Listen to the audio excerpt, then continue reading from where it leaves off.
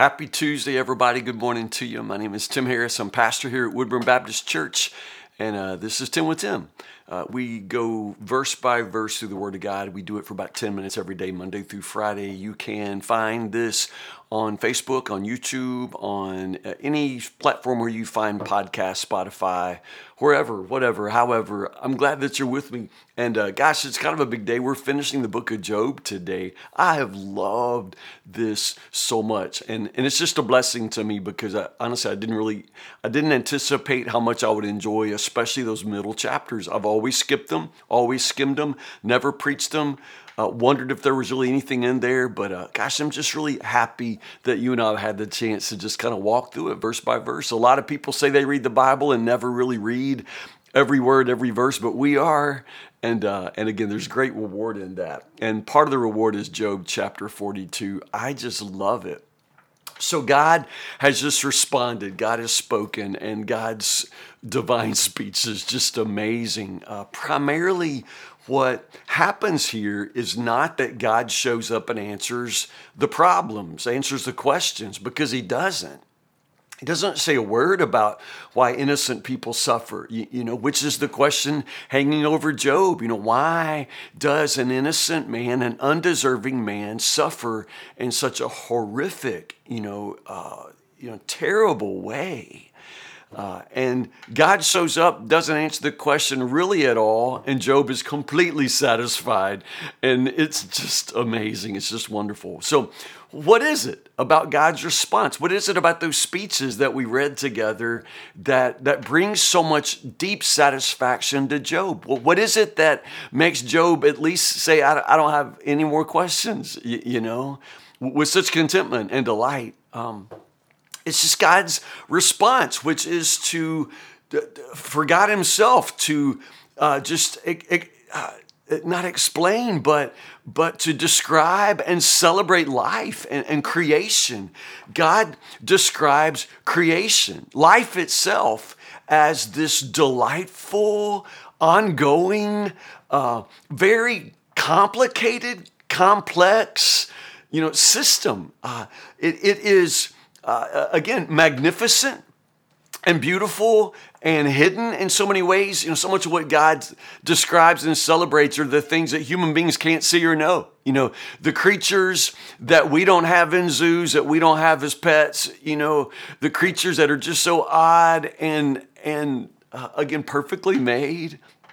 But at the same time, it's just the way that God, describes life as just beautiful, but also so baffling and opaque.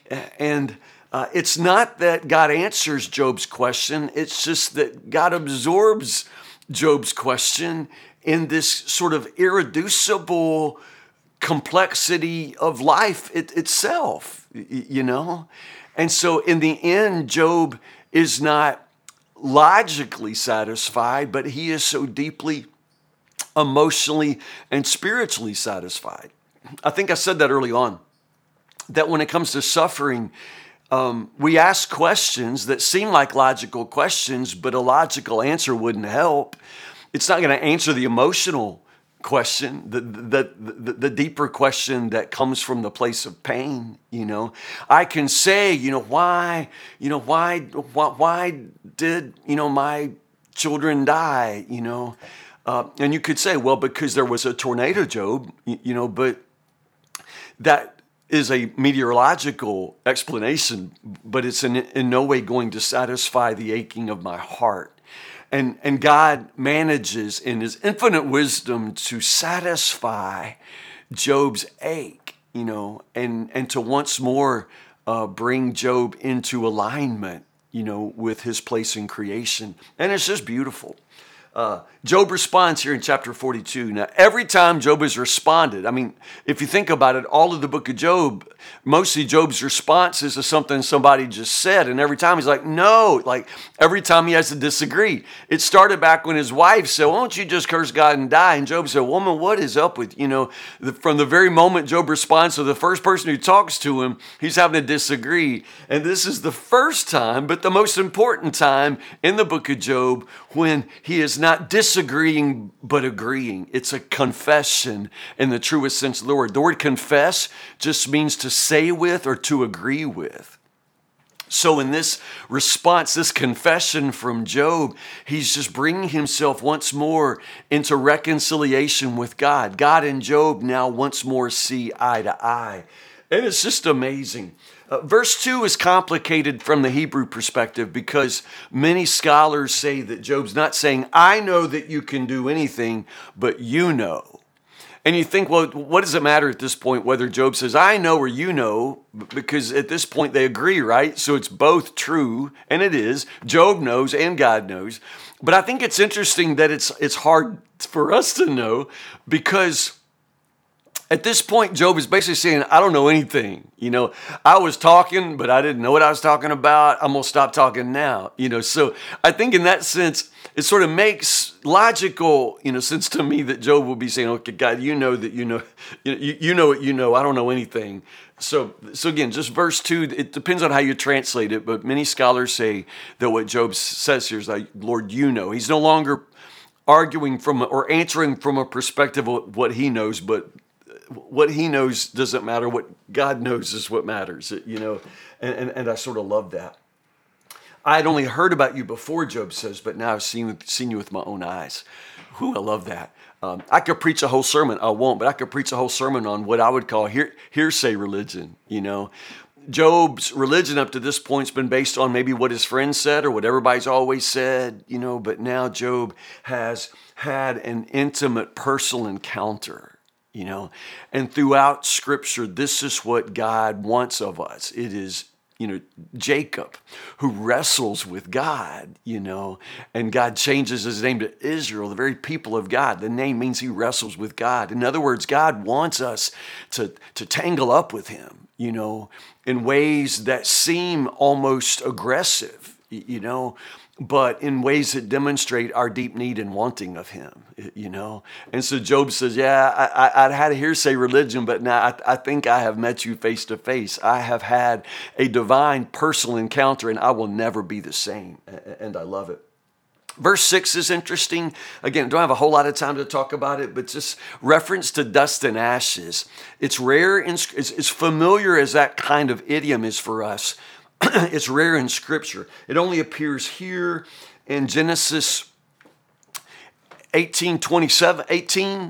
It's when Abraham, I believe, is talking to God, and he's sort of in a daring way addressing God, and he says, but I'm just dust and ashes, Dust and ashes now, dares to open its mouth before a living God, So it's only when Abraham uses it in Genesis 18, when Job uses it here in chapter 42, then Job said it back in chapter 30, verse 19. I called your attention to that and said, hey, y'all gonna pay attention to this, because that's when Job says, I'm nothing more than dust and ashes. So when you translate this verse, probably you need to let Genesis and also earlier help us understand what it means here, because in both of those instances, it's a real strange kind of tension between the fact that I'm just dust and ashes, but I'm also addressing the Creator face to face, So it is kind of a statement of abasement. I'm nothing, I'm unworthy, I'm dust and ashes, but it's also a real strange kind of declaration of the way that God crowns dust and ashes, human beings, with the kind of glory to know him and to tangle up with him and to have these personal encounters with him. We are not just dust and ashes. We are dust and ashes that is created in the image of the God who makes us, and dust and ashes that is crowned with this ability to speak to God, to hear his voice, to know him, to inhabit, be inhabited by his Spirit. So it's this, again, it's a kind of tension here. And I think we need to read all of that into Job's reference when he says, I take everything back, what I said. I sit in dust and ashes to show my repentance. Again, the Hebrew's a little more complicated, a little more nuanced, probably has more to do with what Abraham does when he dares to address God, to bargain with God, even though he's only dust and ashes. Anyway, I love that. Many people sort of worry about the conclusion. It almost sounds like we're back where we started. So what was all this for? If Job's going to end up rich anyway at the end, then doesn't that just prove the friends right? Because they all said, Job, if you repent, God will just give everything back to you. But no, God says, no, you guys were not right. You did not speak rightly of me, So what were they saying the whole time? The God says, no, it's not right. What they did was continue to propose this transactional view of God where you give God righteousness and he'll give you back riches. And God says, no, you never spoke rightly of me. It's not transactional. And that's what Job kept saying. No, I'm not getting this because of what I gave God. This is not transactional. This doesn't make sense, So there are no transactional relationships with God. You don't give God something and he gives you something back. God gives us everything.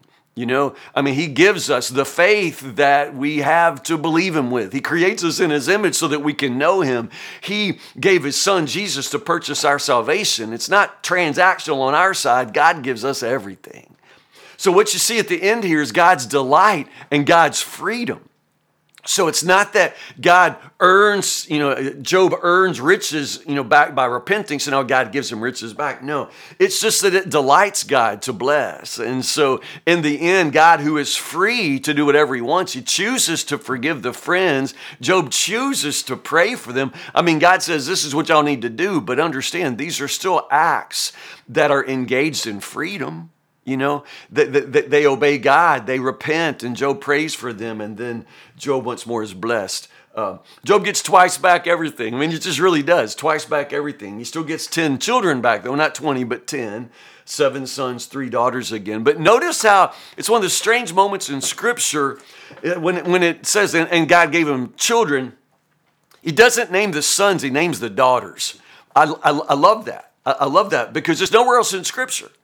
And it just sort of once more speaks to God's freedom and the fact that Job's free too. So why don't we just name the daughters and this time let's include all the daughters like their sons, And so they all get inheritances, even though that was unheard of in the ancient world. But, for that matter, so was, having a personal encounter with the living God, So obviously God's free to do what he wants. And at this point, in some ways, so is Job. And so Job names his 3 daughters, and the first one is named Jemima, which I love. Jemima, so anyway, you probably heard of her. She went on to have this, massive pancake syrup empire. I'm just kidding. Jemima, it's a Bible name. Keziah and Karen, Karen Hapuk, Karen. His daughters are named. I love that. The sons are there, and Job once more is blessed, lives a long life, sees his children and grandchildren to the 4th generation. So, wow. I was always on Team Job, y'all. I'm glad to see him come out blessed. Then he died, an old man who lived a long, full life. When you're in suffering, it seems like things will never change, that this is going to be my whole life now. But understand, although this is the story we tell of Job, the way he's remembered, truthfully, this was just this much time in his life, There's a lot of other stories to tell about Job. Most of the stories were about blessing, It's same thing's going to be true of you. Whatever you're going through now, it won't last forever. It won't last. It's not going to be what defines your life. There's something on the other side of this, and this suffering cannot thwart God's intention to bless you. Don't ever forget that. Couple of leftover questions for me. What happened to Elihu? Like God doesn't say, and you remember the young kid at the end? I think Edie called him Eddie Haskell. The young kid at the end who comes up and says, man, I'm telling you guys, I tell you, let somebody who's never been to college tell you all about something, God doesn't even speak to him. I don't know what to make of that.